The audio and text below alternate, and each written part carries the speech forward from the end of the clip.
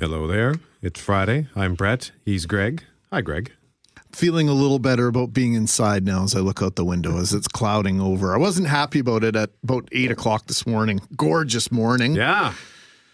Sensational, really. Going to be nice tomorrow? Who knows?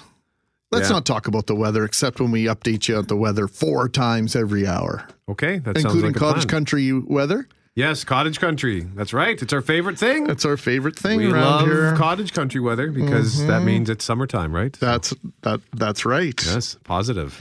Oh, okay. It's a change of tone from about 2 hours ago.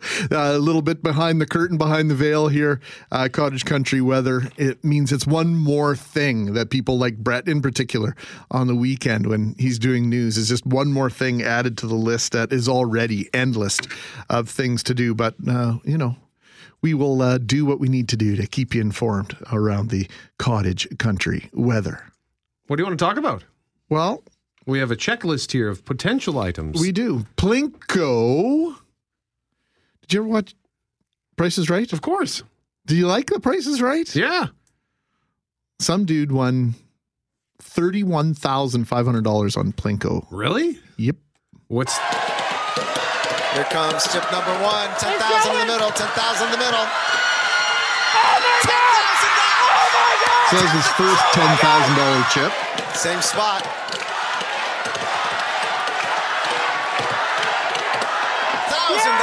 $1,000. That's not bad. Very excited.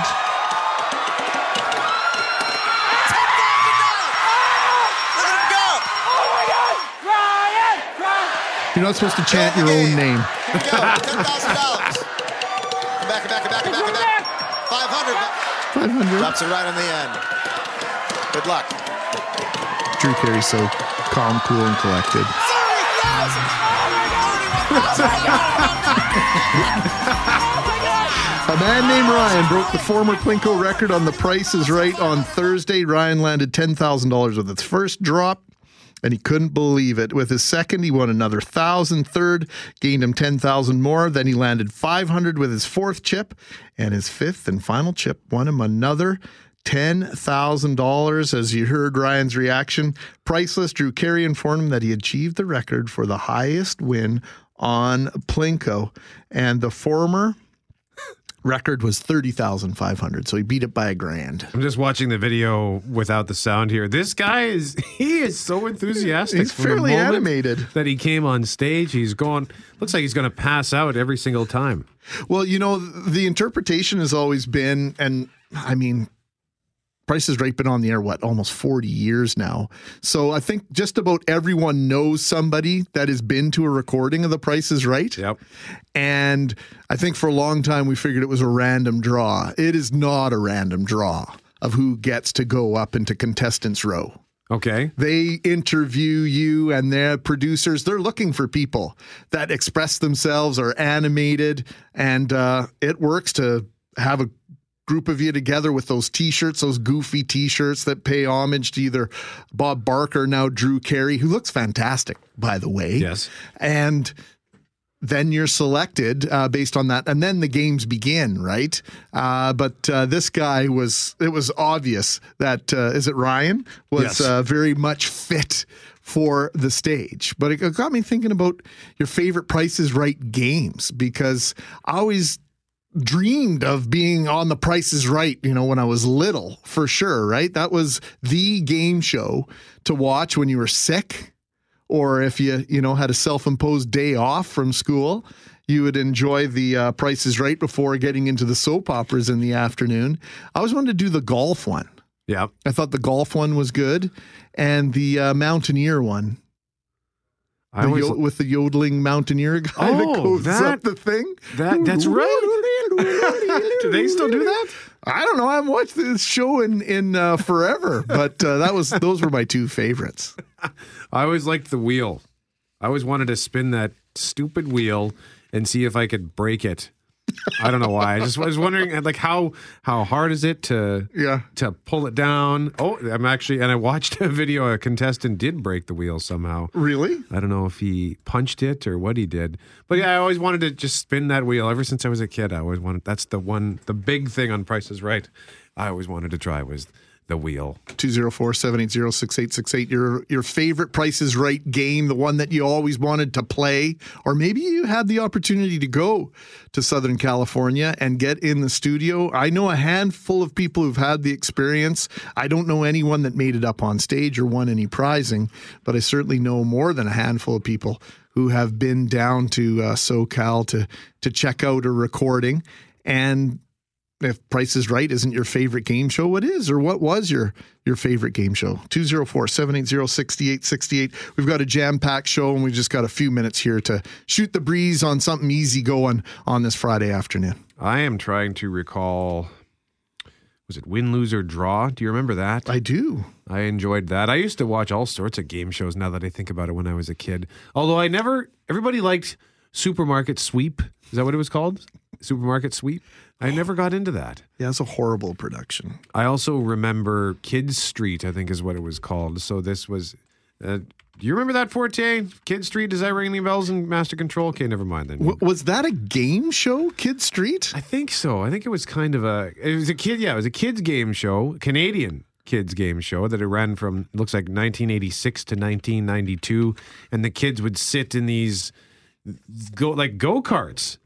That was their sort of podium. They would sit in these go-karts and you do the Kid Street clap. Oh, yeah. Where you hold your hands above your head. And you clap above your head so your hands are pointing skyward. I do remember that somewhat now. I've got younger siblings, so my TV knowledge is vast. How about this one?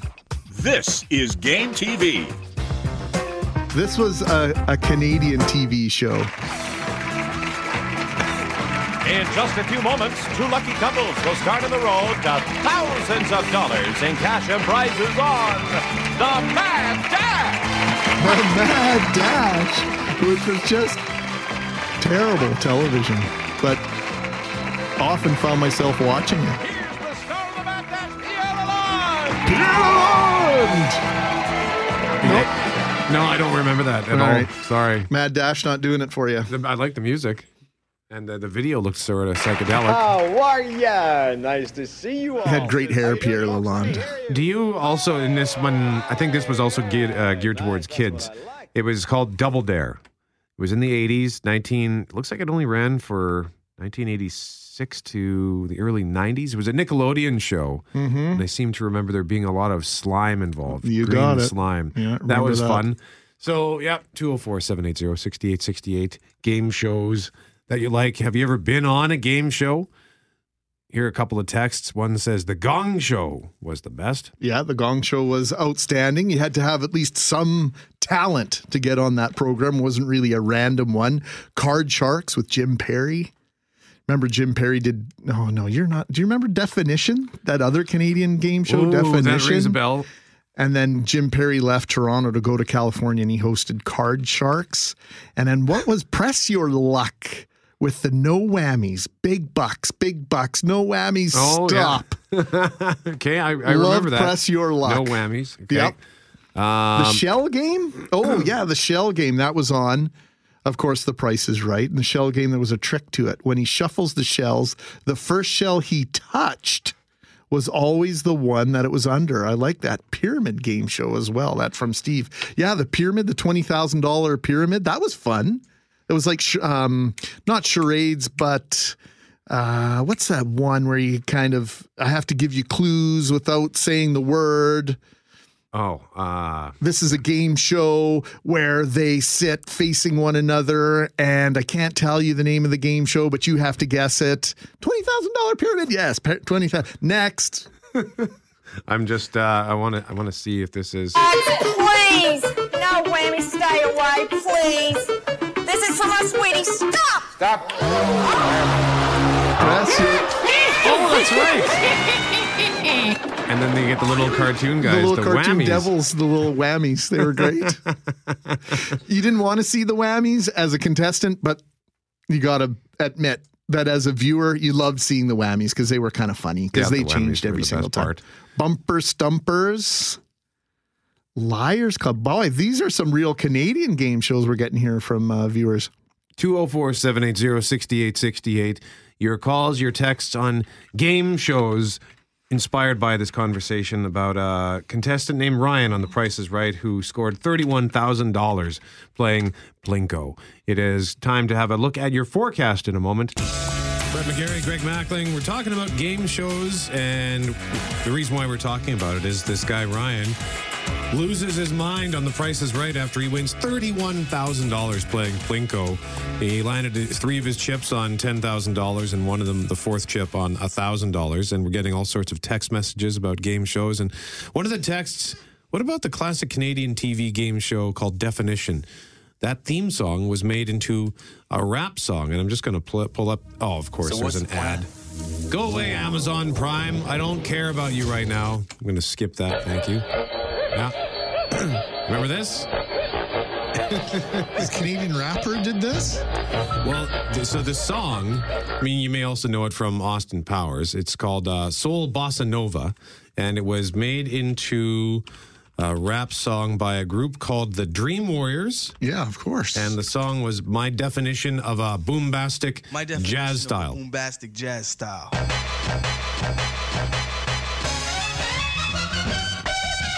Here we go. Are you ready for one another? Definition.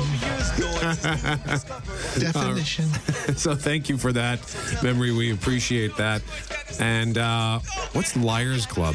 Liars Club, that was done, I think, out of Vancouver. It was kind of like Balderdash, where there was one person, I think they had to make up who they were, and you had to kind of sniff them out like a detective, almost like Front Page Challenge, but in reverse, where you were trying to decide whether or not this person was who they said they were. Okay. And I think, who's the guy that played Jay Peterman on Seinfeld? He was constantly one of the celebrities on this game show on the Liars Club. Okay. Yeah, I don't remember his name, but Jay Peterman, that's really good enough. I think he's usually been here with the HSC Human Race. You're right. Yeah. You're right. So we should probably find out his name. We might meet him in September. I want to play another piece of music here, just because it's related.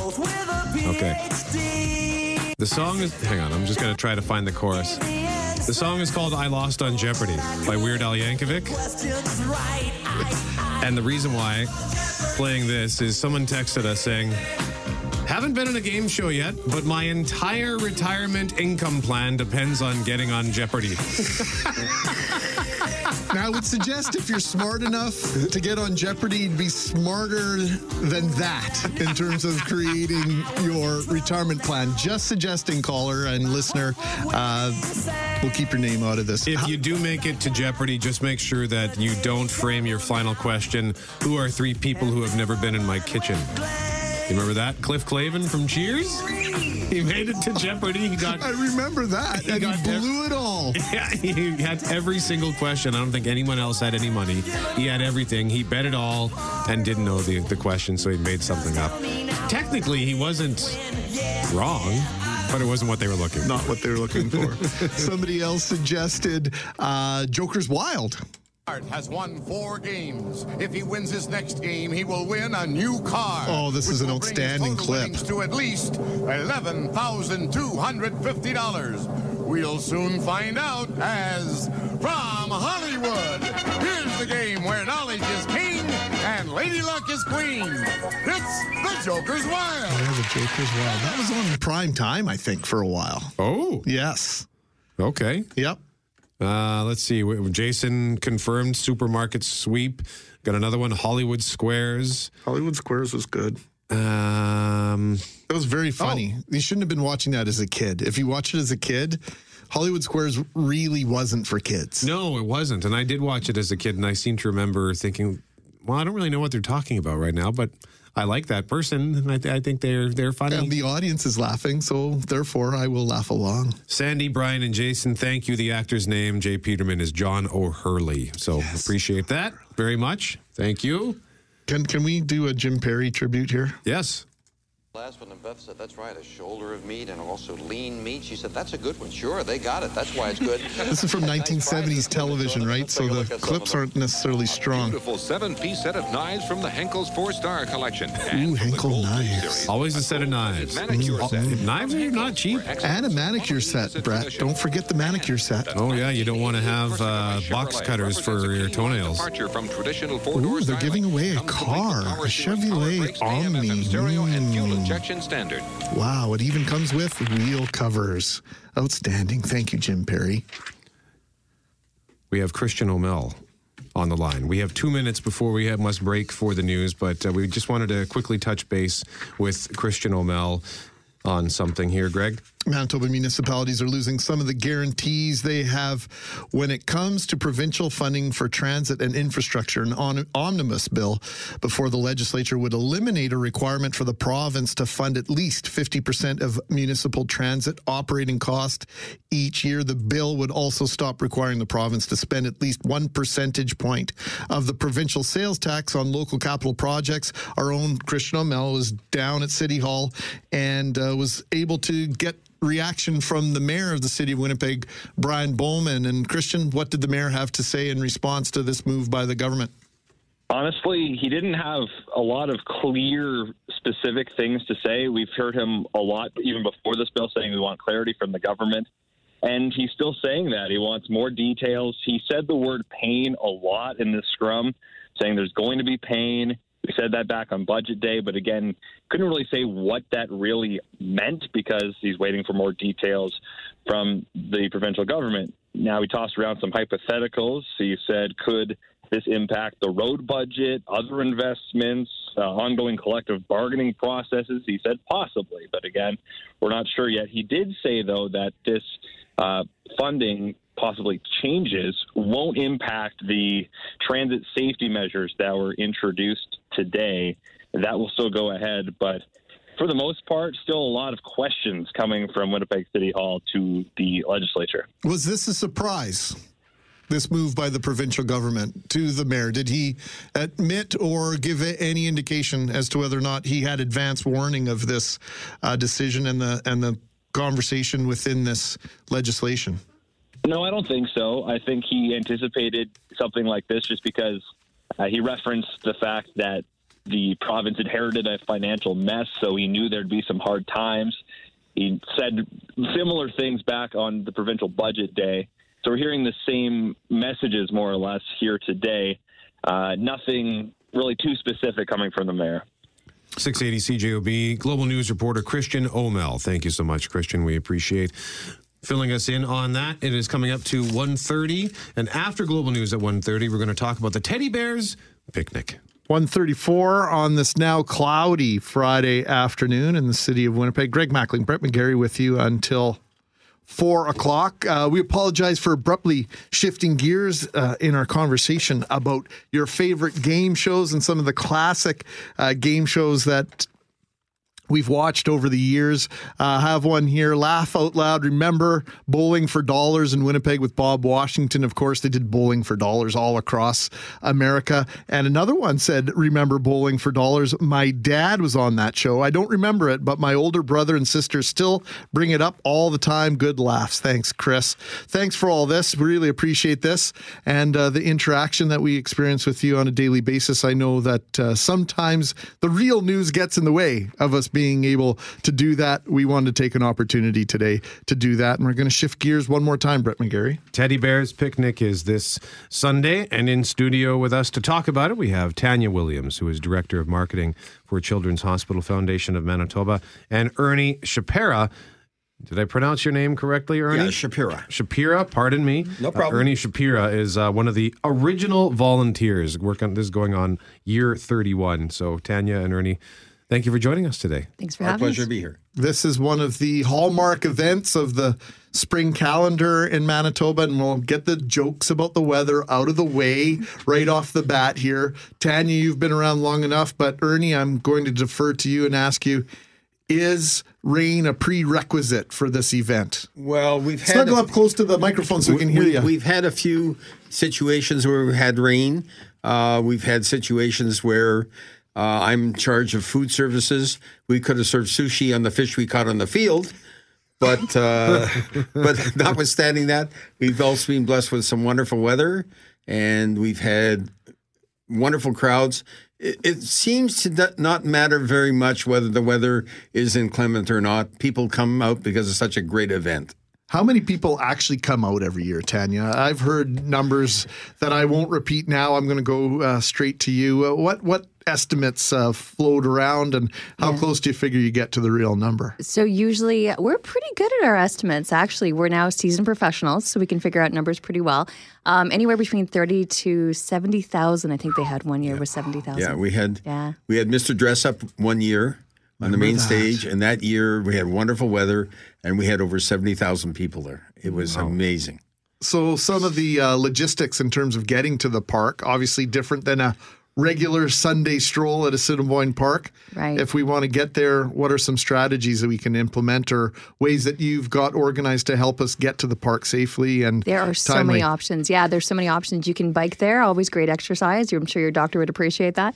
You can take the transit. We have a shuttle that runs from 820 Taylor. So park your car, jump on a shuttle, make it easy, and don't worry about any headaches.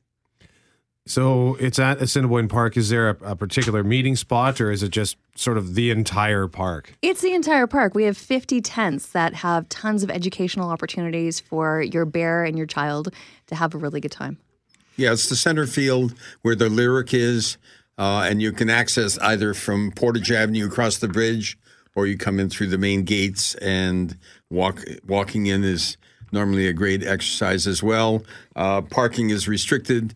In the park, there's not a lot of spots, but there's parking in the residential area, and people use that opportunity to get a nice walk, come into the center field where we have all the tents. And lots of sunshine. Activities. Did you say 50 tents? 50 tents, Yeah. Oh, yes. We have everything from the Worry Bear tent. We have the Dr. Good Bear Clinic, which is one of my personal favorites, presented by Great West Life. And that's where we actually have volunteers from our hospital that come down, take the entire day off. And basically, it's like your bear goes through the hospital. So there's a triage area where your bear gets checked out and figured out the story of what happened. And then they might go to the CAS clinic. They might go to an MRI. They might have an EEG and have electrodes put on their little bear's brain to see how much activity is going on.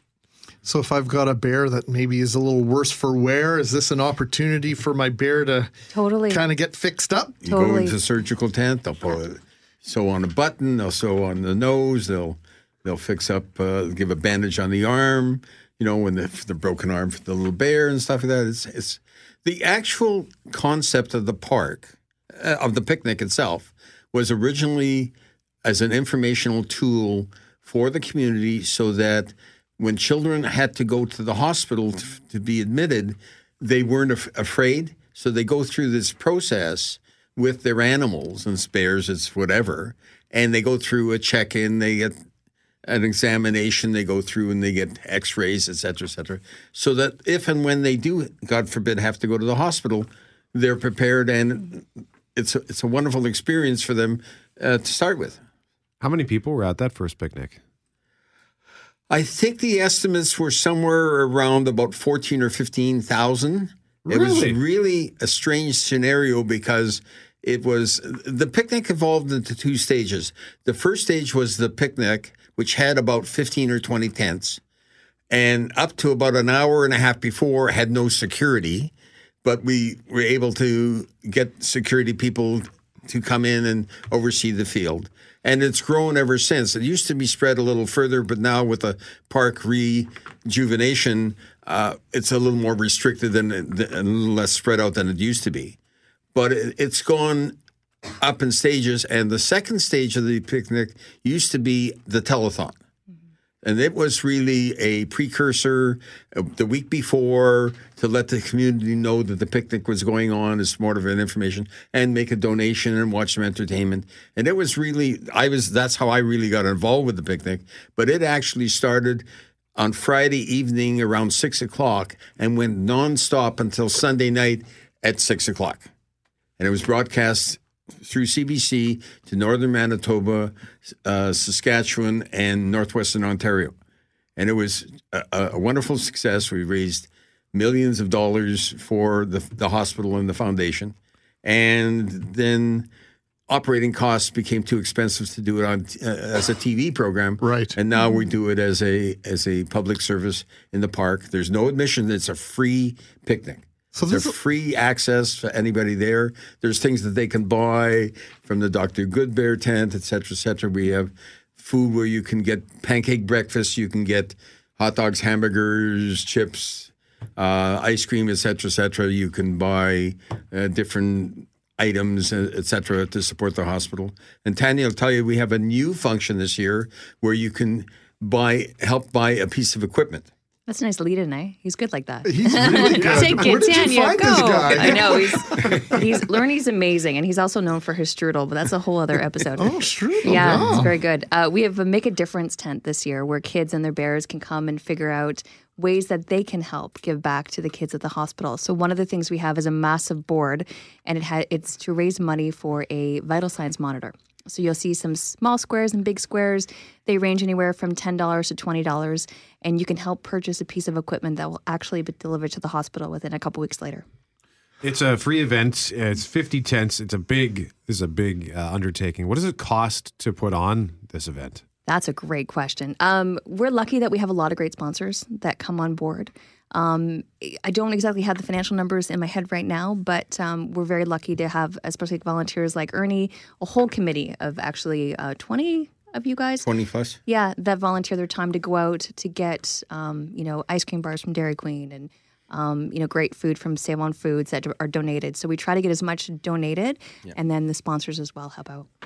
So is this turned into a fundraiser? Is it revenue neutral? Is it giving back to the community? It's it's a give back, but we do raise. I think I'm going by memory, but I think in 2016, I think we raised something like about $140,000 from the picnic. So it's a combination of we have sponsors that sponsor the tents, and we have numerous companies in this city, and they're actually fabulous, that donate product or services to the picnic so that there's not a cost related to it. And so Rotary runs the food tent. So they charge for the pancake breakfast and the hot dogs and hamburgers, and they raised, I think it was like $16,000, $18,000, $20,000 that goes to the hospital. So it's really not designed as a fundraiser, but it's not. We don't lose money. We actually make a few dollars, but that's not the purpose. The purpose is to educate the community and the kids. Mm-hmm. And there's also going to be a shuttle, is that what I understand, from Taylor Avenue? Yeah, 820 Taylor Avenue. If you park your car there, there's a shuttle that runs about every 15 minutes, and it starts at about 8 o'clock in the morning, and the last shuttle leaves the Assiniboine Park at 6. 820 Taylor, is that by the Hydro Building? That is the Hydro Building. Oh, well, there we go. Very good, yeah. So Brett and I have got these headbands, very fashionable headbands. Yeah. Are these our bear ears? They're called bear ears. It's been a staple of picnic for years. It's the official souvenir of the Teddy Bears Picnic, and they're sewn by I want to say about at least 300 to 400 people across Manitoba. We have our fantastic Sew for Kids folks with the Children's Hospital Guild that volunteer their time to do that. We have Girl Guides. We have the MTS retired wonderful volunteers that help out and sew as well. Yeah, the MTS retirees make those incredible heart pillows over at do. St. Boniface Hospital and for ours as well. Yeah, it's for open heart surgery. It's mandatory to kind of have that thing, and that operation is outstanding. So thank you for the bear ears. How many of these have you got made then? We have over 5,000. Wow. And they sell for $2 each. Fabulous. I feel like we're part of an elite club here. I guess you're going to have to go to my desk and dig out a few loonies there to contribute to the cause. Why don't we take a pause? We'll take a look at the weather forecast as we head into the weekend. We'll talk more about Teddy Bears Picnic. And you know what? If you've got some great memories of the Teddy Bears Picnic, we'd love to hear from you. 204-780-6868 by talk or text. Love to hear your memories of the Teddy Bears Picnic. I read the Sunday forecast very quickly for our guests in studio. We're talking about the Teddy Bears Picnic. It's the 31st annual, going this weekend at Assiniboine Park. Tanya Williams, Director of Marketing, Children's Hospital Foundation of Manitoba. And our new friend, Ernie Shapira, is with us, one of the original volunteers. Although, Ernie, I think you told me off air that you really weren't involved the first year, but you've involved every year since. Every year since. Wanted to ask you about Dr. Goodbear. Is there, you've got Buzz Boomer, you've got Mickey Moose, the Green Drop, so many famous local, the Green Drop. Ernie's like, who's the Green Drop? There's certain people, if you go to Blue Bomber games, you know the Green Drop. Nobody's as famous as Dr. Goodbear. Dr. Goodbear? Dr. Goodbear. If you ask any kid in the world who Dr. Goodbear is, they'll know. They may not know Buzz or Boomer, but they will know Dr. Goodbear. You've been all over North America. You wear that hat with a lot of pride. I do wear it. You get former Peggers coming up to you, don't you? I do. There's a lot. Amazing how many transplants leave the city, and they all recognize the bear, et cetera, I could be in Florida. I could be in California. I'm in Denver, et cetera, Toronto, Vancouver. Everybody recognizes, I know that bear. I used to go to the picnic sort of thing. So it's really a tradition. It's similar to like Jeannie's Bakery and stuff like that. Old Ditch Chips. Salisbury's chocolate donuts and wafer pie. I mean, pure Winnipeg. There's certain traditions that are born and bred here, and they move international, and people know about them. Before you ask your next question, Brett, we had a question from a listener. Amanda is her name. She says, is 2.5 too young for the Teddy Bears picnic? Not at all. Amanda, I first brought my daughter when she was 1 year old. We had just moved back to Manitoba, and she loved it. She took her bear to all the different stations and got the cast on the bear, got his teeth checked out, which she thought was hilarious, and she slept beautifully all the way home. You got the bear's teeth checked? Yes, yes. Children's Dental World is actually on site, and you can go get your bear's teeth checked. That year, my daughter got an x-ray of her bear's teeth and a little sticker that was, beautiful mouth on the bear. They put her on, and it stayed on for years after, actually. Yeah, that relationship to the picnic and also to the individuals that work at Children's Hospital. There's a man, his name is slipping my mind right now, who has walked my boys to surgery several times. And I saw him the last time I was there for the Tri-Hospital Lottery. And I said, you're an institution around here, and I wanted to thank you for what you do. And he was just kind of overwhelmed that I would even remember who he is. How do I forget who you are? And so it's like people like that make Children's Hospital what can be a really difficult time, kind of a special time, and less overwhelming for our kids. Now, speaking of worry, what is the Worry Bear tent all about this year? The Worry Bear tent is a new tent this year, and it's with Clinic Psychology Manitoba. And what it is if your bear's having a bad day, if they don't want to go to school, he doesn't want to play with his friend, the alligator, you can bring the bear there and kind of have a chat to see how your emotions are and really talk about your feelings. And you can go from having a big cloud over your head, making it into a smaller cloud over your head so that things are more manageable. Ernie, you've been involved for 30 years in this event. Why is it important to you that you continue to be a part of it? There's a lot of volunteers, and this community is wonderful for volunteers. Amen. We have, for this picnic, we have approximately 2,500 volunteers that come out to work the picnic, work the tents, work the food operations, et cetera, do the setup, takedown type of thing. I'm involved because of my family involvement. My father was a doctor. My mom was a nurse sort of thing. So he was a pediatrician involved with the hospital.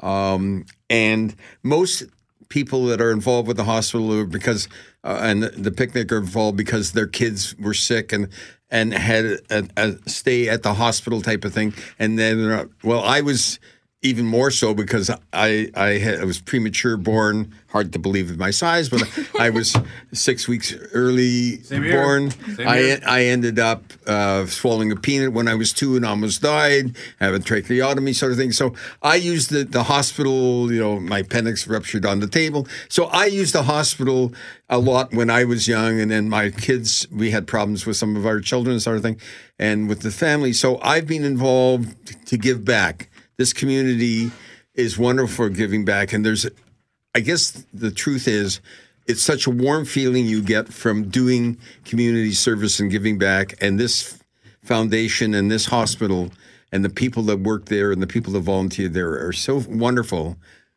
It's a no-brainer. What time does the picnic start? Actually, the doors open at 9, but technically, if you want to come for the fantastic pancake breakfast, 8 in the morning.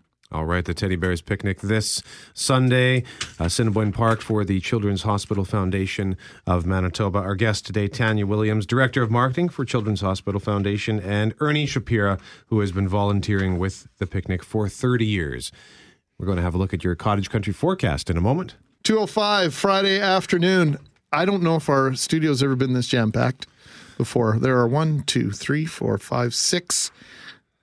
I'll go as far as to say handsome men in the studio. Wow, thank you. Thank you, man. FanQuest happening this weekend at the University of Winnipeg. It's at Riddell, Eckert, Grammy Halls, and the kickoff event is tonight, the 40th anniversary Star Wars Social at the Crescentwood Community Club.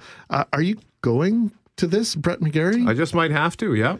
I just might have to. This is fantastic. This is really up your alley, Brett. So I'm going to stand back a little bit here and marvel as you introduce our guests, who I am actually, as it turns out, kind of big fans of. Well, the guests that we have in studio are from Blame Society Films. And we have, you'll have to forgive me because there are more people here than I realized were coming in, so I don't have everybody's full names. I have Matt Sloan and Aaron Yonda from Blame Society Films. Oh, and here's Greg wrote this the third name down. Adam, is it Koracek? Koralek. I can't read. It's Koracek from now on. I've heard it butchered many times. That's new. Sorry, I couldn't read the writing. Sorry, Greg. That's not the reading. That's the writing. Okay, so it's all my fault. So Adam is from Chicago, and Matt and Aaron are from various parts of Wisconsin, but Madison is kind of home base. That's right. Is that still the case? It is. Blame Society Films. Matt, we'll start with you. What is Blame Society Films? We are the creators of Chad Vader, which is an internet series on YouTube, and it kind of caused a big sensation. And we have gone on to make a new show called Beer and Board Games, which we will be doing live at the FanQuest this weekend. That's right. You'll be at the King's Head Pub. That is going to be the evening tomorrow night. And as far as Chad Vader goes, I'm pulling up a clip right now of this. I had the clips, I pulled them, and I left them on my computer. So everything's a mess today. So I'm just going to wing this right now off of YouTube. This is Chad Vader, Day Shift Manager, the very first episode, which debuted. This was uploaded back in 2006.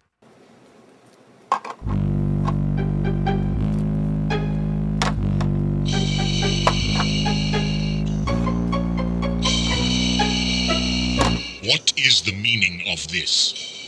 The meaning of what? I ordered this task to be completed an hour ago. Yeah, you did. You have failed me for the last time. That's what you said the last time. I have been too forgiving in the past. Do not fail me again. Because that'll be the last time. Yes. No. I don't know. Continue stalking. And I love this this is a nice touch with the Imperial March being sadly played.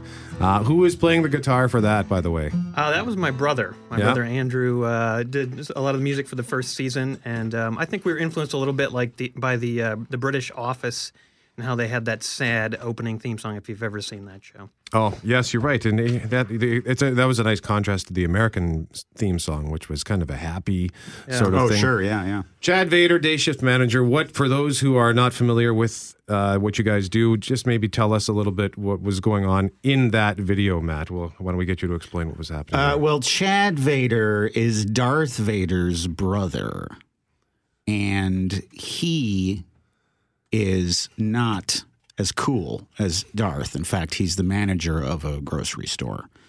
And so he was trying to motivate one of his Stockboy employees to do his job better, and he wasn't able to exactly pull it off. Doesn't have the same level of confidence as Darth, unfortunately. He has lots of problems. He has lots of things going on. He tries hard to channel He tries a little too hard. Too hard. Yeah. And he's in the full regalia, right? He has a lightsaber. He has powers that he doesn't really know how to use very well. So he feels the Force, just not very well. Right. He's a kind of a mess, but he's lovable. He's an everyman. We can all see a bit of ourselves in Chad Vader. And it's led you to like now you are the Dark Lord of the Sith for all kinds of people in terms of cartoons and video games. That is correct. I did the voice of Darth Vader for the Force Unleashed video games. I currently do the Lego Star Wars series on Disney XL.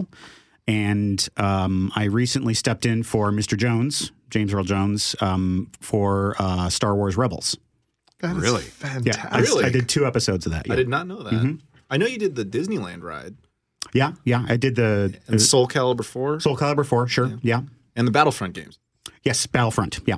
So how is that then going from you put this video together, I imagine just for kicks, you load it to YouTube, and here we are years later, and like this has become an actual thing where you are the voice of Darth Vader for all sorts of cool stuff. It's great. Yeah, I mean, it's weird that we live in a world where that can happen in the way that it happened. You know, that you can just make something as a goof, and suddenly all these people across the world are watching it, and then you get a job out of it from a multi-billion-dollar corporation. In fact, we thought we would be shut down by Lucasfilm. We thought like, they'll probably come after us and tell us to shut it down. But cease and desist. Let's give it a shot. And the exact opposite happened. They loved it. George Lucas gave us the 2007 Fan Film Award, and said that he watched it and liked it. And they flew us out to meet some of them a while back. And we went to the Lucas Ranch, right? And I've been to the ranch several times to record stuff. Mm-hmm. So yeah, it's fun. That has to be absolutely surreal. You're like the science fiction version of Arnel Pineda, the lead singer of Journey. That's just what I was thinking. I bet you weren't. Matt always thinks that, though, so that's normal. Now, you'll have to forgive me. I'm a little bit outside my comfort zone, but I do remember that there is a movie about these Star Wars fans that try to break into the Lucas Ranch or something like that. What do you know? Fanboys. Fanboys. That's the name of the movie. Okay, so you guys didn't even have to go to that extent. You just, you get they the open invitation the door right now. up. That's fantastic. So tomorrow you're going to be doing a live edition of Beer and Board Games, pardon me, at the King's Head. So, Aaron, why don't you tell us a little bit about what exactly is beer and board games? Well, it's exactly what it sounds like. We drink lots of beer and we play a board game. And it grew out of just, sitting at home and playing board games and cracking jokes and then thinking like, what if we recorded this? What would happen? And then we did that. We uploaded it and people were like, oh, this is really fun. We like watching you guys do this. And we were like, okay, well, we don't really understand why you like watching us do this, but we're going to keep doing it. And so now we've been doing it for like 7 years. Something like that. Yeah. I think it started right around the time when what are they called? Walkthrough videos for video games? Yeah. Playthrough. Mm-hmm. I don't know the terminology. Yeah, that's but right. When those are starting to get popular, so basically it's like that with board games. Yeah. And we're drunk. And So rowdy things happen, and it's a little unexpected and maybe a little edgy. And we have different guests on. We have our comedian friends come in, and so it's always a rotating cast of idiots who are playing games, and people like it. Well, if you sounds like Saturday night at your house, Brett. Yeah, you're right. And there's usually some destruction of furniture involved in those situations as well. Oh, that's happened. We've broken a few chairs. Yeah? On each other? Or just in general? Just smashing them? Just with foolishness. One of our guests dressed up like a bee once, and we got in an argument. And there's nothing so funny as a man trying to argue with you while he's dressed like a large bee. And he stormed out in rage during the show. It was amazing. That was our first walkout on the show. What's the name of that video? Do you recall? It's the Beer and Board Games, the Honey Nut Cheerios Spelling Bee game.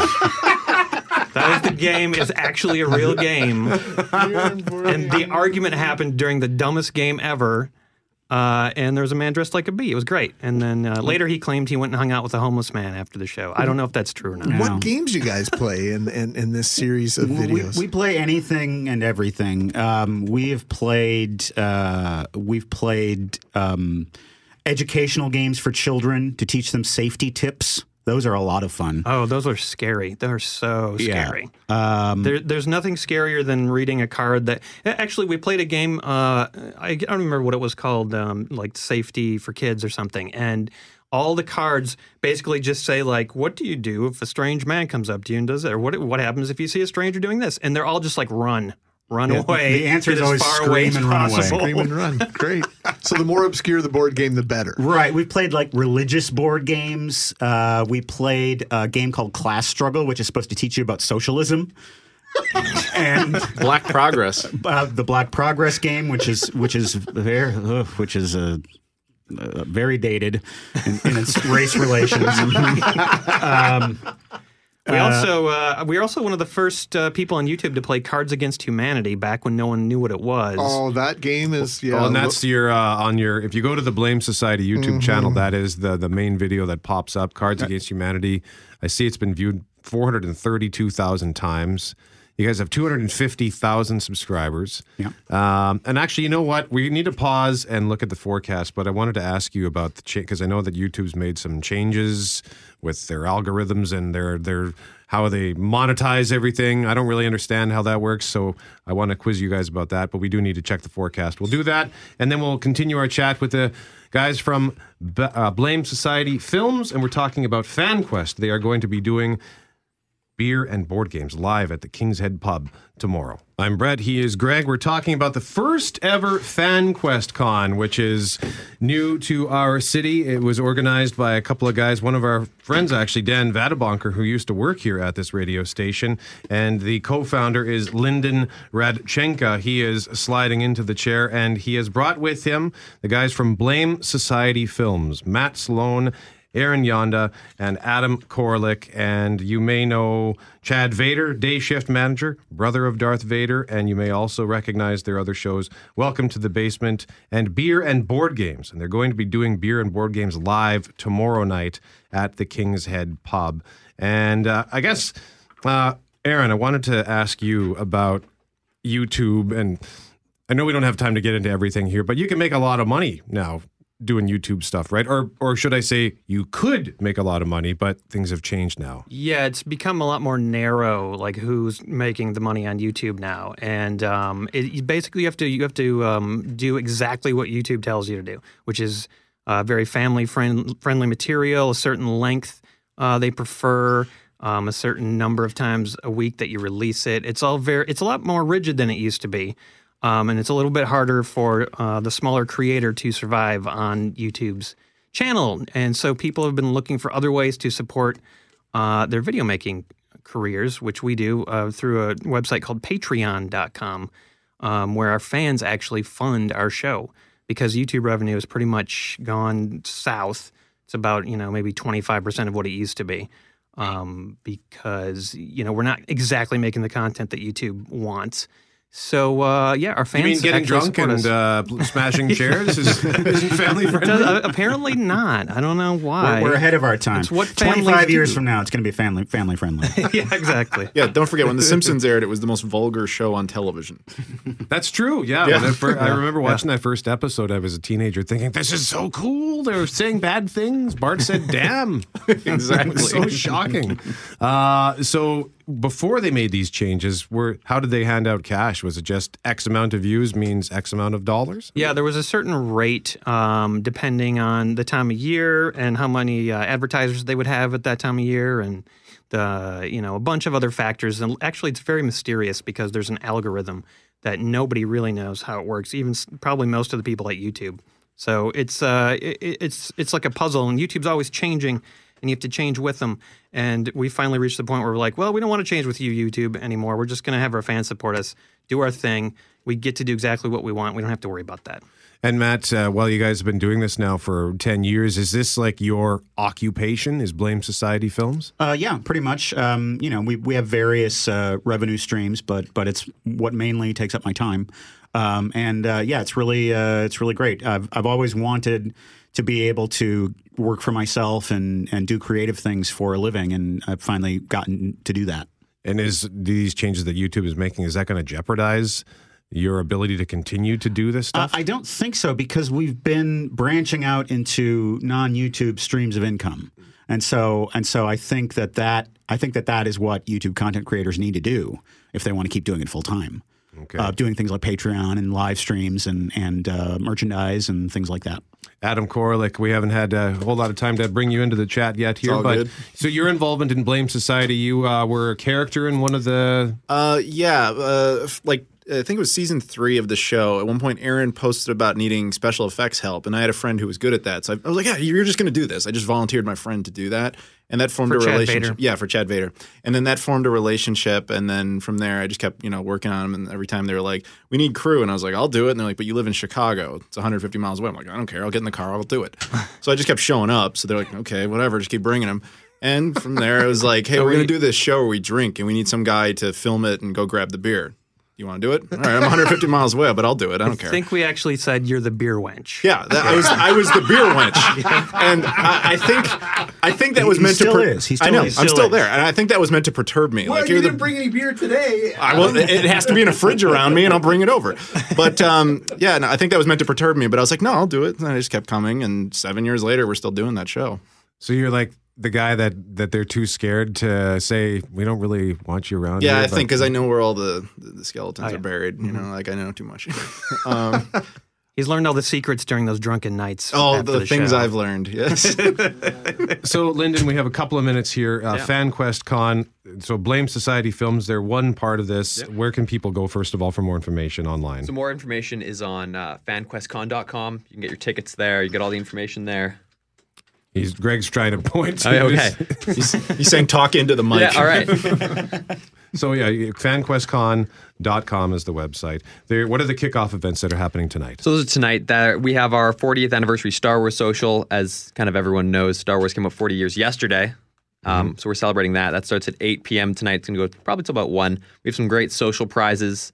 You come check it out. The other thing we have going on is the first chapter of D&D Improv Show, which is a very popular Winnipeg Fringe show. They kind of sell out every year, all of their shows, and they've agreed to come do sort of a prequel series. They're doing 4 shows at FanQuest, 2 evenings, 2 daytimes. First one is tonight at 7 p.m. And if you show up, it'll be done. There'll be more than ample time to go check out the social too, so you can do everything. Cool. And Matt, by the way, have you ever done Beer and Board Games Live? Like, is this something you guys now do sort of regularly? Oh, yeah. Yeah. We have probably about 2 live streams per month. And so we do it live online, and we have people, they purchase the link and they come and watch the show online. But we also we've done live events. We've done VidCon a couple times. We just did Nerdfighteria in Boston a couple of months ago. We did that in front of a live audience. And we've done a couple other conventions. So we've done live streams, and we've also done it live in front of a crowd. The first one, though, was with Cards Against Humanity. The actual creators of the game. Oh, that's true. In Chicago. Yep. Yeah, they came down to me for once, and then we did it live, and they actually played with the creators of Cards Against Humanity.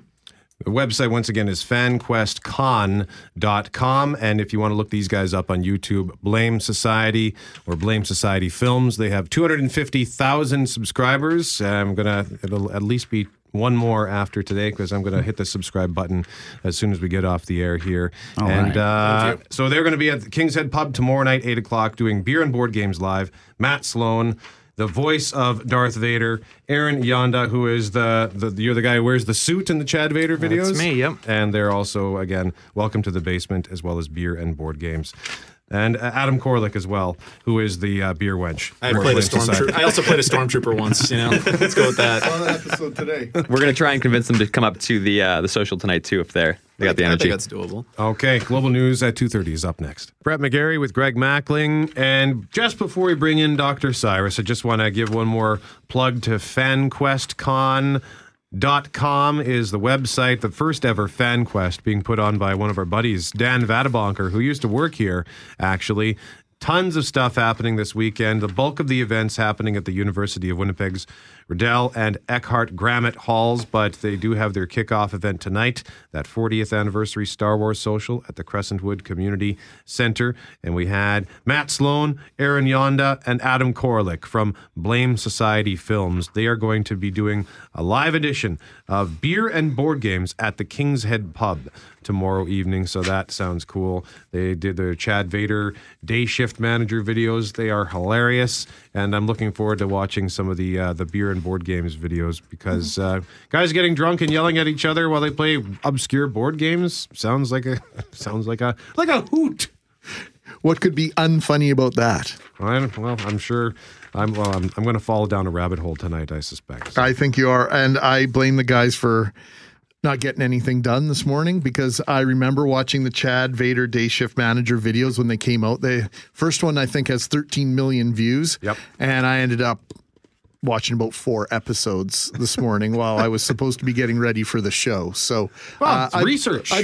Yes, research. That's right. I was actually working. Dr. Cyrus Dirksen joins us in studio now. And Dr. Cyrus, I apologize for introducing you to the video of Donald Trump shoving the Prime Minister of Duško Marković of Montenegro.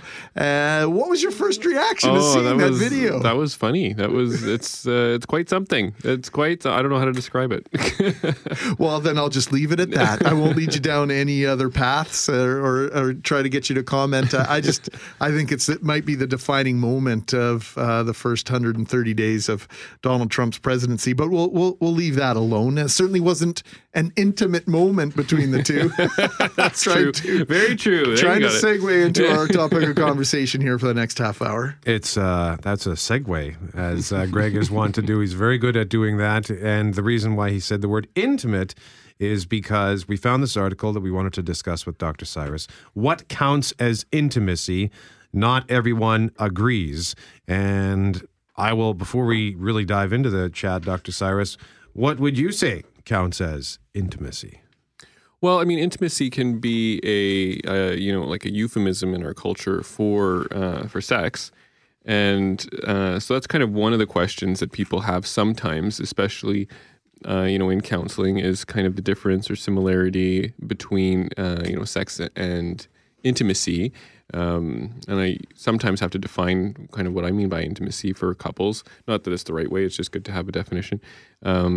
And then, sometimes one person in the relationship feels like sex is more a part of intimacy for them, and the other person doesn't feel that. So that's kind of like, when I think about defining intimacy, that's kind of the most prevalent or common question that kind of comes up in sessions, is kind of what's sex and what's intimacy. So where you're not just having sex, but you're having, it's an intimate moment between two people who care about each other, as opposed to like I met this person at the bar and we're going to go home and make bad decisions together. Yeah. And I mean, I think that, sex can be part of intimacy. And, and I think one of the things that is kind of, if you look at sex literature and stuff, or professionals talking about sex and therapy, there's different kinds of sex, you could say. I've heard one form of sex referred to as more pornographic sex, not necessarily, putting it down, but saying that it's more about kind of how you look and kind of how, the feeling of it. And then there's more intimate sex, which is kind of on topic for today, which would be more emotional or, connected, and less about how people look or how, the act feels itself. Do we sometimes replace a lack of intimacy with sex?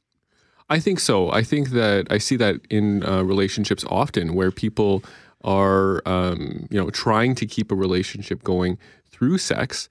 Myself, they're connected. So sometimes, having sex and working on a sexual relationship can be important in redeveloping other emotional intimacy or with other things. But, on its own, if you're not seeing improvements in other areas, it's not just alone a replacement for it. And I think sometimes that happens in relationships. So, set me straight here, because I get the idea quite often that if you want to have the sex, a lot of times that there is a lot of work that you have to do in terms of creating that intimacy. It doesn't begin in the bedroom. It might begin in the kitchen. And I'm not talking about the physical interaction. I'm talking about, setting the stage for some intimate time. Intimacy takes a lot of forms, right? Yeah, a lot of work, you said. This is what I'm saying. Maybe I'm going about it all wrong. No, man. it sounds like a little bit more like what I more often hear from men. I'm not trying to suggest it's a chore, Dr. Cyrus. There's things I have to do that are a chore before I get to the sex. Is that what you're saying? Okay, you found me out. No, there's more to it, right? It's a multi-level sort of commitment to one another, as opposed to just the one act. There are lots of lots of things that need to be done along the pathway. Yeah, definitely. And I think that, the idea of having a sex drive kind of has a part to play in this. So some people will, think that if people don't have a sex drive, then they don't want to have sex. And there can be kind of a lot of confusion, around that. And that's where the work comes in. And so when you talk about the work, I often in therapy talk about people who don't have a sex drive. Some people have no sex drive, and so then should they have sex? And I liken it to kind of a massage. I don't have a massage drive. If I think of the rest of my life, never having a massage again, I don't really get that upset about it. It's kind of like, okay, I'll never have a massage.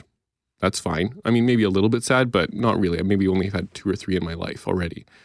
However, if I came home and every night my wife had a massage, or every other night, let's say, my wife had a massage table out with some candles lit and some fruit beside it or something nice to eat.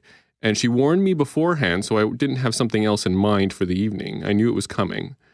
I could probably have a lot of massages in my life. I think you could probably really get used to that. I could get used to having massages a lot. And that's a huge difference to think of the rest of my life never having a massage and being okay with that, to all of a sudden having one every other night. And I think that's a little bit what it can be like for somebody who doesn't have a sex drive. And that's the work. You can't just go I'm not going to go and have a massage in a closet in a bathroom or, in an airplane or something like that if I have no massage drive. It's got to be nice. I got to be warned. And it has to be it has to feel good, And I could then have a lot of massages. So we're talking in euphemisms here, aren't we? Well, I'm talking about massage. I don't know what you're talking about. Okay. Well, when I think about an airplane, it's not necessarily the most conducive place to a massage. But if you had a massage drive, you would have sex potentially. I don't know if it's illegal or not, but whatever. You would have potentially, if you had a strong enough drive, a massage in some uncomfortable place and potentially still enjoy it. But if you had no drive, it's got to be warned. It's got to be nice. And that's, I think, what you're talking about with the work. And then it can be intimate. And I think that's one of the differences there between that intimate versus pornographic sex. Now, as far as intimacy is concerned, though, if you take it from not like a romantic relationship perspective, but let's say, for example, intimacy between friends, because I think we've got people that they would consider to be buddies, work buddies, but maybe when you really break it down, you don't know a whole lot about that person. So would that be another sort of version of intimacy? I think so. I think that you don't need to have sex to have intimacy. And I think that in Western culture, this is what the research suggests. Western culture, men are bad at being intimate with other men. That's something, but it's Western. In other cultures, men are more emotionally intimate with other men. In Western culture, everybody wants to have relationships with women. Women want to have intimate relationships with women, like non-sexual I'm talking. And men want to have non-sexual intimate relationships with women.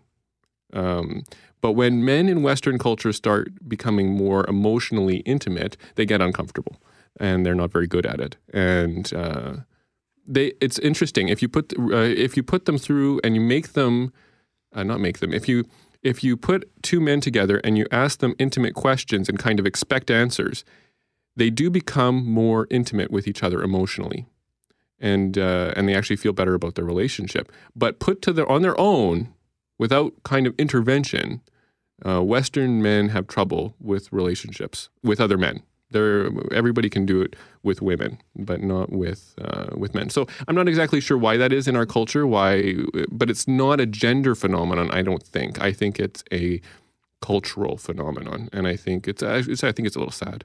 So when we talk about this idea, because I'm curious now, when you talk about that, women crave intimate relationships with other women, men crave intimate non-sexual relationships with other women. This is in the non-sexual realm, yeah.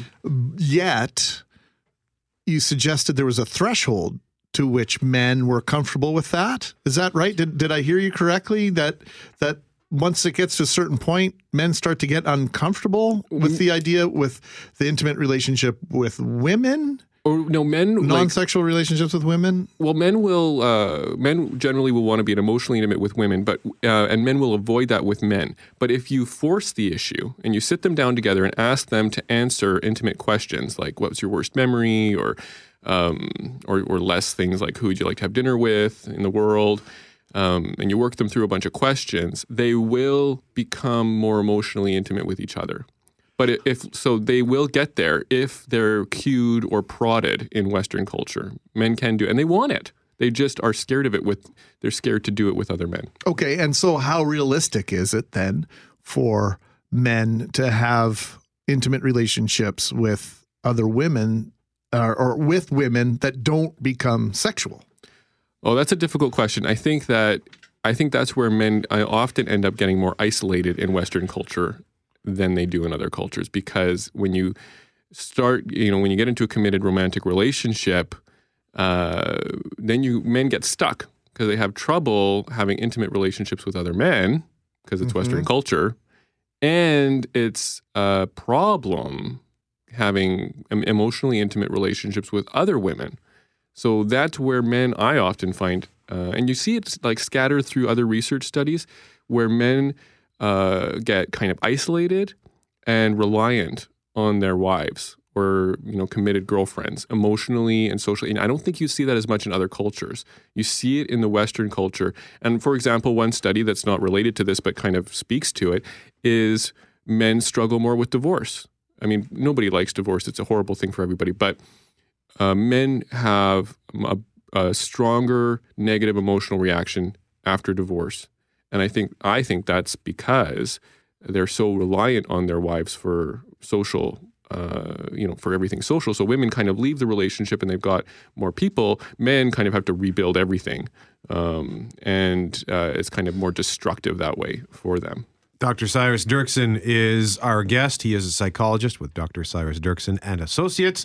The website is drcyrus.com. We are talking about intimacy and what counts as intimacy, and we will continue our chat after your forecast, which is up next. For the record, the Prime Minister of Montenegro, Duško Marković, says that the shove from Trump was, quote, an inoffensive situation. I do not see it any other way. End quote. So there you go. Donald Trump's off the hook, at least from the perspective of the shove-e. We're talking about intimacy with our good friend, Dr. Cyrus Dirksen. He's here every Friday afternoon, 2:30 until 3. And Jeff Courier, we were discussing this, Brett, we've discussed this idea of who your friends really are. And, because you were talking about how men deal with divorce, and I know we had that discussion a few weeks ago about how men get isolated, etc. But Jeff Courier says this is how you know a real friend. If your wife kicks you out on a Friday night, whose door could you knock on? And would they welcome you with open arms for a night to two, maybe even a week as a soft place to land? And that list for most men is probably fairly short. Yeah, I think it's a little bit unfortunate. I think oftentimes men aren't so much calling on friends, but they're making friends at that point. They're asking for friendship. And, that's okay to ask for friendship and build friendship, but I think usually the list for men relying on other men is quite short, and it's usually connected through their wives, and so the list gets shorter, yeah, for sure. As far as intimacy is concerned, and the article on Psychology Today, what counts as intimacy? Not everyone agrees. The subject led to that guys, particularly in Western civilization, have a hard time being intimate, and I'm wondering, is that because of machismo, or what we're sort of inherently taught that, guys are supposed to be tough and guys don't cry and, the emotional stuff is for the girls? Oh, yeah, I think so. I remember going to India, and I don't really know exactly what this was about, but I was walking down the street in India, and a guy came up to me and held my hand, and we walked for a little while, and then he left. And, it's just one of those things, Wow. And you walk around there and you see men holding hands and giving hugs and in ways that are a bit different than how we do that. And so it's not necessarily, it was a little uncomfortable for me, but I was trying to I don't know. Maybe it wasn't. Maybe it wasn't even a cultural thing. Maybe it was just a strange thing over there too. I don't know. Well, you know, hockey fans were a little startled when the Soviet national team came over, the Red Army team came, and they would kiss each other after a goal, right? As part of their goal celebration. So there are definitely cultural differences as it pertains to the way men interact with men. I think so. And I think that machismo that you're talking about, I mean, the article talks about competitiveness, and you could talk about masculinity or hypermasculinity. And I think that I think that has a really big role in this, although I have to say that there's cultures out there that have a lot of machismo, but then they end up somehow still making intimate relationships with other men. So I'm not quite sure how that works exactly. I wish I knew. But if I think about some other cultures that have a lot of machismo, you also do see closeness between men sometimes and brotherhood. And, so I don't know if they're completely opposites. I'm thinking of The Godfather. I'm thinking, right, of the mafiosos. These are the men of men, and they are very affectionate with one another, very open, if not intimate. I know our clock is a little bit different today. Have we got to get out of here, Brett? 30 seconds. Okay. So we won't get around to the idea of intimacy as it pertains to radio, but maybe we can we can bring that up next week because, this medium we find and hope is something that people find very intimate. DrCyrus.com is the website. Dr. Cyrus Dirksen is his name. He is a psychologist with Dr. Cyrus Dirksen and Associates. He visits us every Friday at 2:30. I don't know if this was in your news or not, Brett. I was listening. I don't think I heard that news of exclusive bus lines canceling service from Selkirk to Winnipeg. No. Made it into your news at 3 o'clock. More on that throughout the afternoon from us here at 680 CJOB and Global Winnipeg. And the tent for Cirque du Soleil's Curios is going up on Kenaston at Sterling Lion. So if that's part of your commute today, you'll be noticing that giant tent going up. It's striped blue and yellow. It's not from IKEA, but it is IKEA colors, and you simply won't miss it. Looking forward to that kicking off next Friday. Yes, It'll that's be right. there throughout the month of June. Are you going on Friday? I am doing everything I can to rearrange my schedule to be there. Yes, of course. The baseball season is in full effect in our house. So as far as I know, we've got a home game that night. So we'll have to rearrange the schedule. And I don't know if I can I miss one of my own kids' baseball games? Kids ruin everything. I know. I think it makes me a bad dad if I do that. So, but we'll see. I'll negotiate with them. Hey, are you a pool guy? I do like to play pool. Are you a cueist? I used to be actually a half-decent cueist. Is that the right terminology? Apparently, that's what the Google says. Let's see what Gary Marshall says. Gary Marshall joining us now to tell us about the English Billiards League. That was established in 1921, by the way, in conjunction with the World Billiards League. They are announcing that the third biannual running of the Vimy Ridge Classic and America's Cup English Billiards Tournament starts tomorrow. Thanks for taking some time with us, Gary. It's my pleasure. Now, are you a cueist yourself, Gary? Absolutely. Okay, so that's the right terminology? I won't tell you how many years. Now we have to ask. How many years, Gary? 57. Wow, fantastic. So tell us about these two events that are attracting not only local players, but from abroad as well. This is our third tournament. We honor the sport and our league, and we are veterans related. So it's Army, Navy, Air Force, and Legion backed. That was our original league back in 1921. So most of the local players, in fact, I think all of them for this tournament play in our league, which is a weekly winter league. And internationally, we have 3 of the top 10 players in the world and a few others. So we have 7 international players who are some of the best in the world, including the current world champion. And what world champion in what? So like, because when we talk about billiards, there are all sorts of games, right? Snooker, 8-ball, 9-ball. Yes. So which game are we talking about here? English billiards is the kind of the grandfather of all the cue sports.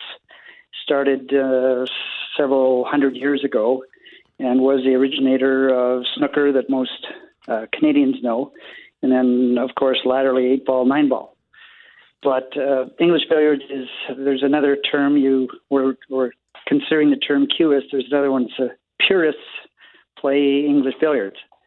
So it's very, very popular in the UK and Asia. It's the second most popular sport past beyond cricket. Really? So very popular. Yes, very popular. So we have these players coming here, and we play matches against them. So we have 32 people registered in the preliminary event, which is Saturday, Sunday. And starting Monday, we play the main event, which is a 5-day tournament. And it runs mostly during the day. So it starts at 10 a.m. and runs until about 7 or 8 p.m., open to the public. Now, Gary, I'm noticing here that the prize money for this tournament is expressed in pounds. Is that purposeful? Yes, because the World Billiards is an English organization. It's a world organization, but it's based in England, and so the payouts are in pound sterling. $8,000, which makes it, according to your information here, the second richest tournament on the global English billiard circuit. This is a big deal. Yes, it is, sir. Yep, fantastic. Absolutely. So, Gary, and I'm trying to wrap my head around this, and forgive my ignorance. This is why we talk to people like you, though, who know what you're talking about. English billiards, how is it different from snooker, or are they the same? It's played with 3 balls, and if you and I were playing, we would each have a cue ball, and we have a common red ball, and there's various methods of scoring, and the object of the game is to either pot a ball or sink a ball, as you would know it, and alternatively we can, to use a Canadian term, scratch off it, which is good, and some people are very good at that. And then we can also score by hitting first one ball and then the second ball. So it's 3 balls. Sorry, there's only 3 balls on the board in total. Correct, and on a 6x12 table. Those are hard tables to play on. I've only done it once, and I played a game of snooker, and I think we abandoned ship after 2 hours because it's really hard to play pool on the table that big. And it gets tougher as we get older. But most of us play for the love of the game, and the players in our league are all business people and employees, and some retirees. But everybody, the common thread is everybody loves the game, and we have 9 local teams that share the camaraderie every Thursday night. Fantastic. So, where can people come down and witness this event that is truly world class? It's at Army, Navy, Air Force, Anavets at 3584 Portage, which is south side of Portage, just west of Cavalier, and also at the John Osborne Anavets number 1 at Empress and Ellis. All right, Gary, thank you so much. Gary Marshall is with the Winnipeg Veterans English Billiards League, which established in 1921, by the way.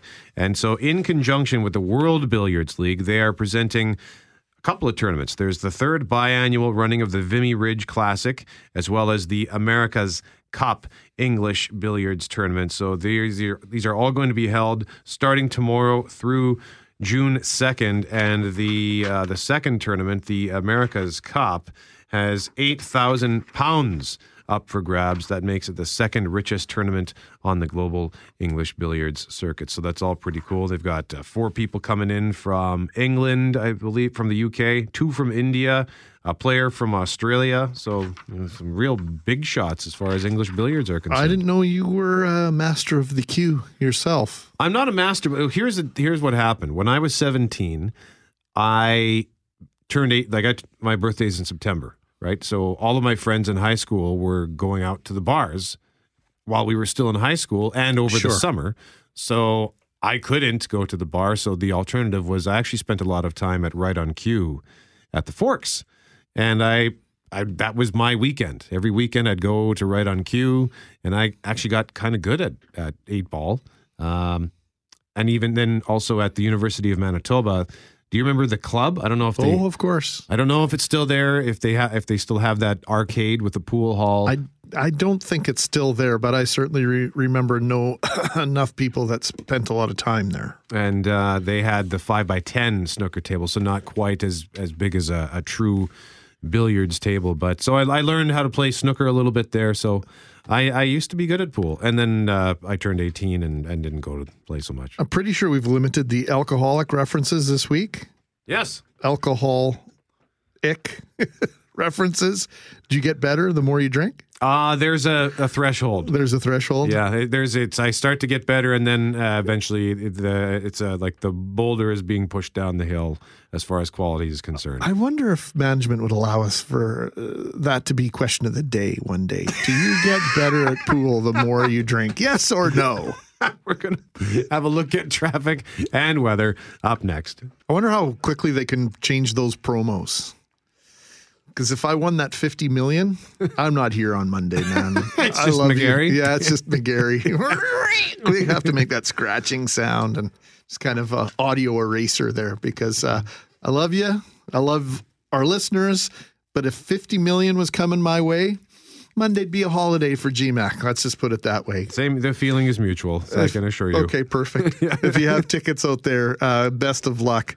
I remember the first time they gave away the $50 million, I had a ticket. I don't always buy one, and I lied in bed and thought about what it'd be because they said it had been sold in Manitoba, and we wondered about what we might do with $50 million. And as it turns out, I grew up with the guy that won the $50 million. Neat. So, yeah, as close as I'm ever going to get. I think Kirby Fontaine took up all the good luck for everyone that lived in the West End. So, well, you know what? Speaking of giving tickets away. Nicely done. We have tickets to Steve Earle and the Dukes. 2 tickets. Tuesday, September 26th at the Burton Cummings Theater. Tickets went on sale this morning at 10, but you can win free tickets right now. Today's question involves the song we're playing right now. Never come back from Copperhead Road.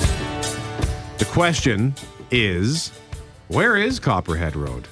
Where is the Copperhead Road of which Steve Earle sings? I think it runs off of Regent Avenue. 204-780-6868. No, is it the wrong one? No, that's not quite. Okay. 204-780-6868. Where is the Copperhead Road of which Steve Earle sings? 204-780-6868. Need you to call while Jeff Forte is answering those calls. When that $50 million... the first time they did that was a huge event. I remember sitting at Earl's on Main, actually. And I went out with some friends for drinks, and everybody had tickets. I could hear people talking all around. Like, my buddy sat down, slammed his ticket down, and said, "Sorry, guys, but this is coming to me. It's over. Yeah, it's mine." And it was a big deal. It was a big deal. Exciting.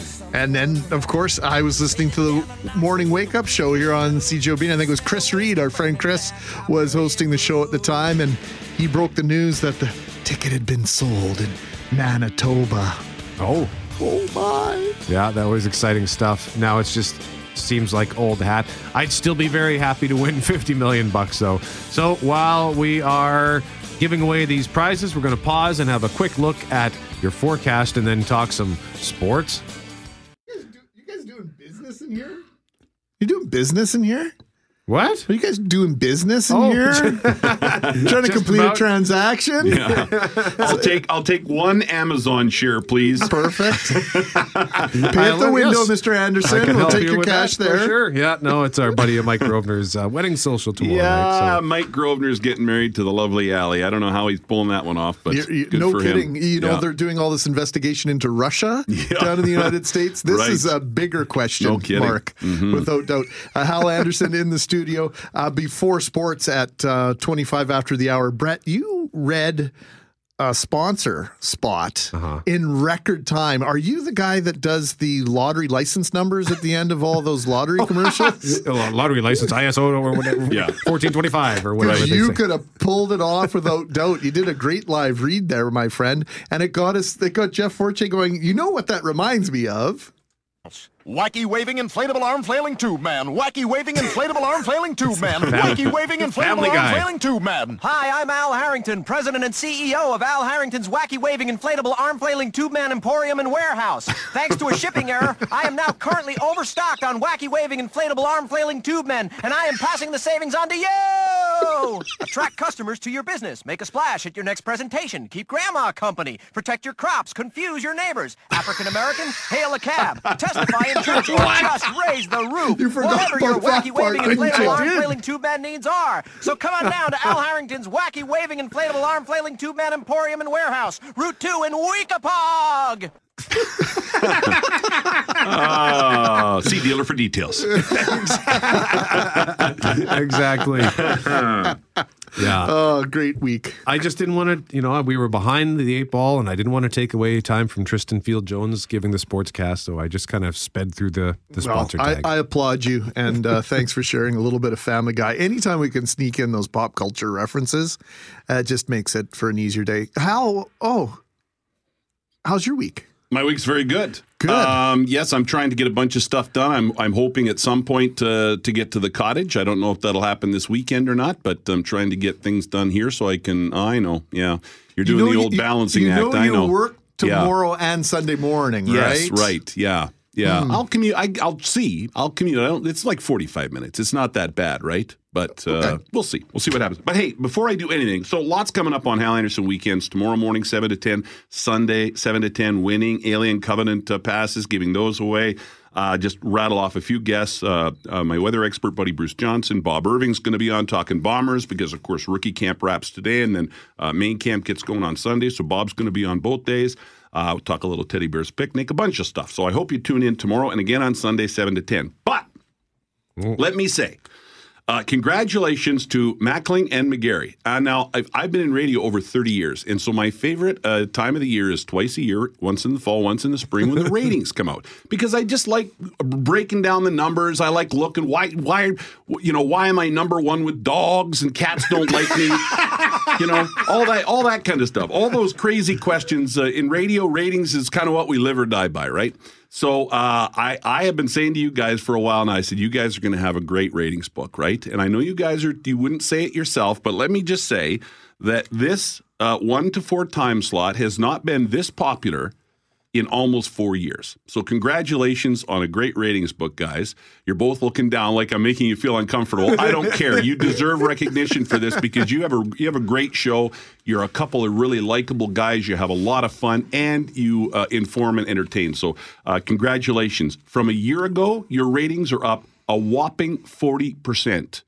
Among all listeners. So that's incredible. So thanks, congratulations. Hal. Thank you, Hal. You guys I appreciate deserve that. It means a lot coming from you. So what can I say? Yeah, just keep doing it, man. Just keep having fun. Your numbers aren't so doing. shabby yourself. Well, 15. It's harder on the weekends to break it down, But yeah, up 15%. I'm happy with that. Yeah, honestly though, guys, and I think you feel the same way. Ratings. It's kind of the way we get that pat on the back if we deserve it, right? So it's nice to get that. But honestly, I just love it when I'm on the street and people go, love listening to you, or I'm setting my alarm on the weekends now, or, and the fact that sponsors jump on board and, spend their hard-earned money on this station, on my show. And that's the stuff that really matters to me. It's that anecdotal stuff, as opposed to ratings. But I'm a bit of a numbers geek when it comes to radio ratings. We always sat around waiting for the book to come in at 8 a.m. and you're clicking refresh on the computer, waiting to see what we had, a good book or a bad. You can't get too wound up about the good ones, and you can't get too wound up about the bad ones. But, I liken it to when I used to serve tables.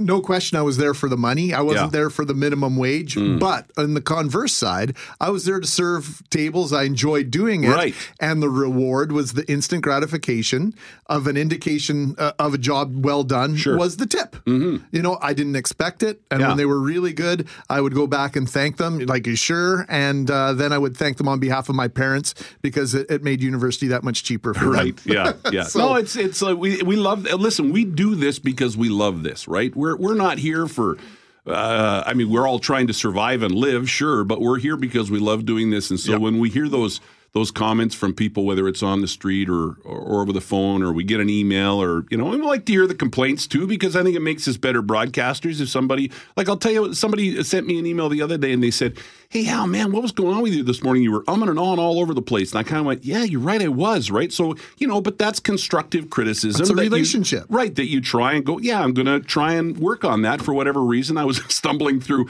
that particular portion of the show. And so, yeah, we like hearing the good and the bad. Makes us better. So, was that last Saturday morning after you slept for like 2 hours? Probably, yeah. It was one of those days after doing Adler's show, yeah. So congratulations again, guys. I just wanted to make sure I mentioned that because I know you're not going to mention it, and I think you deserve the pat on the back. So. Thanks, Hal. Yeah. Thank you, Hal. That really means a lot coming from you. So how much time do you hope to spend at the lake this weekend? I don't think I'm going to get to the lake this weekend, unfortunately. But I'm hoping maybe, that's one of the nice things about working weekends is maybe I get up there Monday, Tuesday. I don't know. I'm hoping to get up there, though. It's driving me crazy, especially when the weather's nice, It looks nice for next week. Yeah, right. It really does. Yeah. First time I've seen 27 or 28 in the long-term forecast this year. So maybe you should take next weekend off. Maybe. Yeah. Maybe you could coordinate that with, there we go. I got a bit of a cold coming on here, boss. Hal Anderson.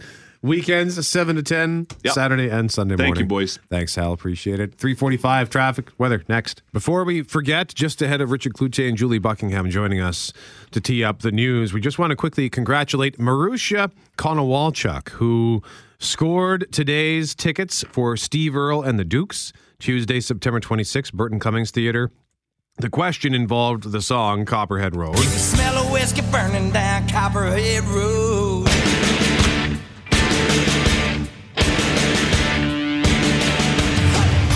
The question was, where is Copperhead Road? Where is the Copperhead Road of which Steve Earle sings?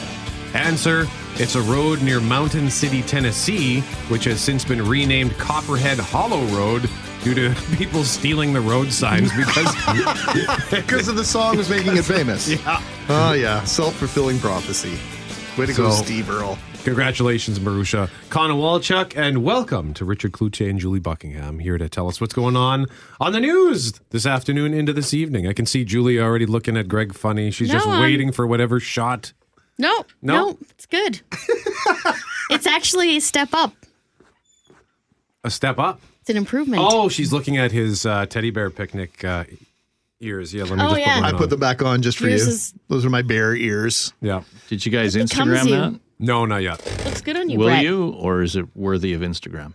It's very much worthy of Instagram. What do you think, Jules? Sure. I mean, they both kind of match. I guess we can post anything on Instagram. That's true. Question, Richard. Julie, you can have a take on this as well if you like. Do you think that Premier Pallister and Mayor Bowman follow one another on Instagram? No. And is that the extent of their relationship? No. The bridge is Scott Gillingham. That's why Scott Gillingham has such a critical position at City Hall. He's the one that will talk to Bowman. Hey, Brian, Pallister's, you'll go to Pallister and you'll say, Bowman says this, and then do the same thing. Why can't we all be just grown-ups and just talk? No, it's politics. Oh. So there's no grown-ups in politics? Well, not a whole lot. I always liken them when they're in the House or the legislature. It's like kids in the sandbox just screaming at each other. Yeah, that's true. Yeah. Very true. The reason I ask, was Mayor Bowman sideswiped by the announcement of the legislation omnibus bill that was announced yesterday? I would say a little bit. I think they knew it was coming simply because they have been told that times are tight at the provincial government and that to look for not necessarily three-way partnerships with the federal government, even though a lot of the infrastructure deals federally are based on three-way partnerships. So I think the provincial government is just keeping their options open. They're absolutely doing that. So I understand the context of this, but if you're looking for transit operating dollars and those types of things, you may not get the 50% funding from the provincial government anymore. Speaking of transit, we will talk to the acting head of transit, find out about their plan for safety. The Amalgamated Transit Union president, John Callahan, will also join us this afternoon. An exclusive interview with the mom of the crash victim of that spectacular crash on Highway 59. This is an amazing one? story. Because there were two of them within hours of one another. This is the one where the piston ring little tiny car vehicle versus like a cement pumper truck. And the young woman is minor injuries in that crash. And it speaks to technology and how our vehicles are made now. You can stay within that collision zone. You have airbags, your seatbelts. Wow. So Lorraine will join us just after the 4 o'clock news. And we'll also play Sizzle or Pop as we send you off to the Flatlanders Beer Festival. And I have a review of Pirates of the Caribbean for you guys. Oh, nice. I thought it was Pirates of Penzance. And that's just after we talk with Alan Cross on Red Hot Chili Peppers. Oh, that's tonight, isn't it? That is tonight. Mm-hmm. Hey, lots to do. On the subject of cars and the way that they take impacts, do you remember a number of years ago, a former colleague of ours, Will Wojtowicz, he was in an accident in his Jetta, I believe. I think he had a big truck in front of him, and then he was hit from behind by a semi-truck. His entire car folded up like an accordion. And he walked away. Yeah. Unbelievable. Not even a scratch. Crumple And I mean, when you zone look technology. When you look at those little piston ring vehicles, those are meant for getting around the city and being energy and gas efficient because they're driving so much. It is remarkable that she survived this. Well, it's a great story, and Richard and Julie will keep you informed all the way from 4 until 7 on 680 CJOB. Nice ears, by the way, guys. Thank you. Thank you very much. And thank you, Jeff Forte in Master Control. Thank you, Greg Mackling. And thank you for listening to 680 CJOB. I'm Brett. He's Greg. This is Mackling. And McGarry. The news is next. Woo.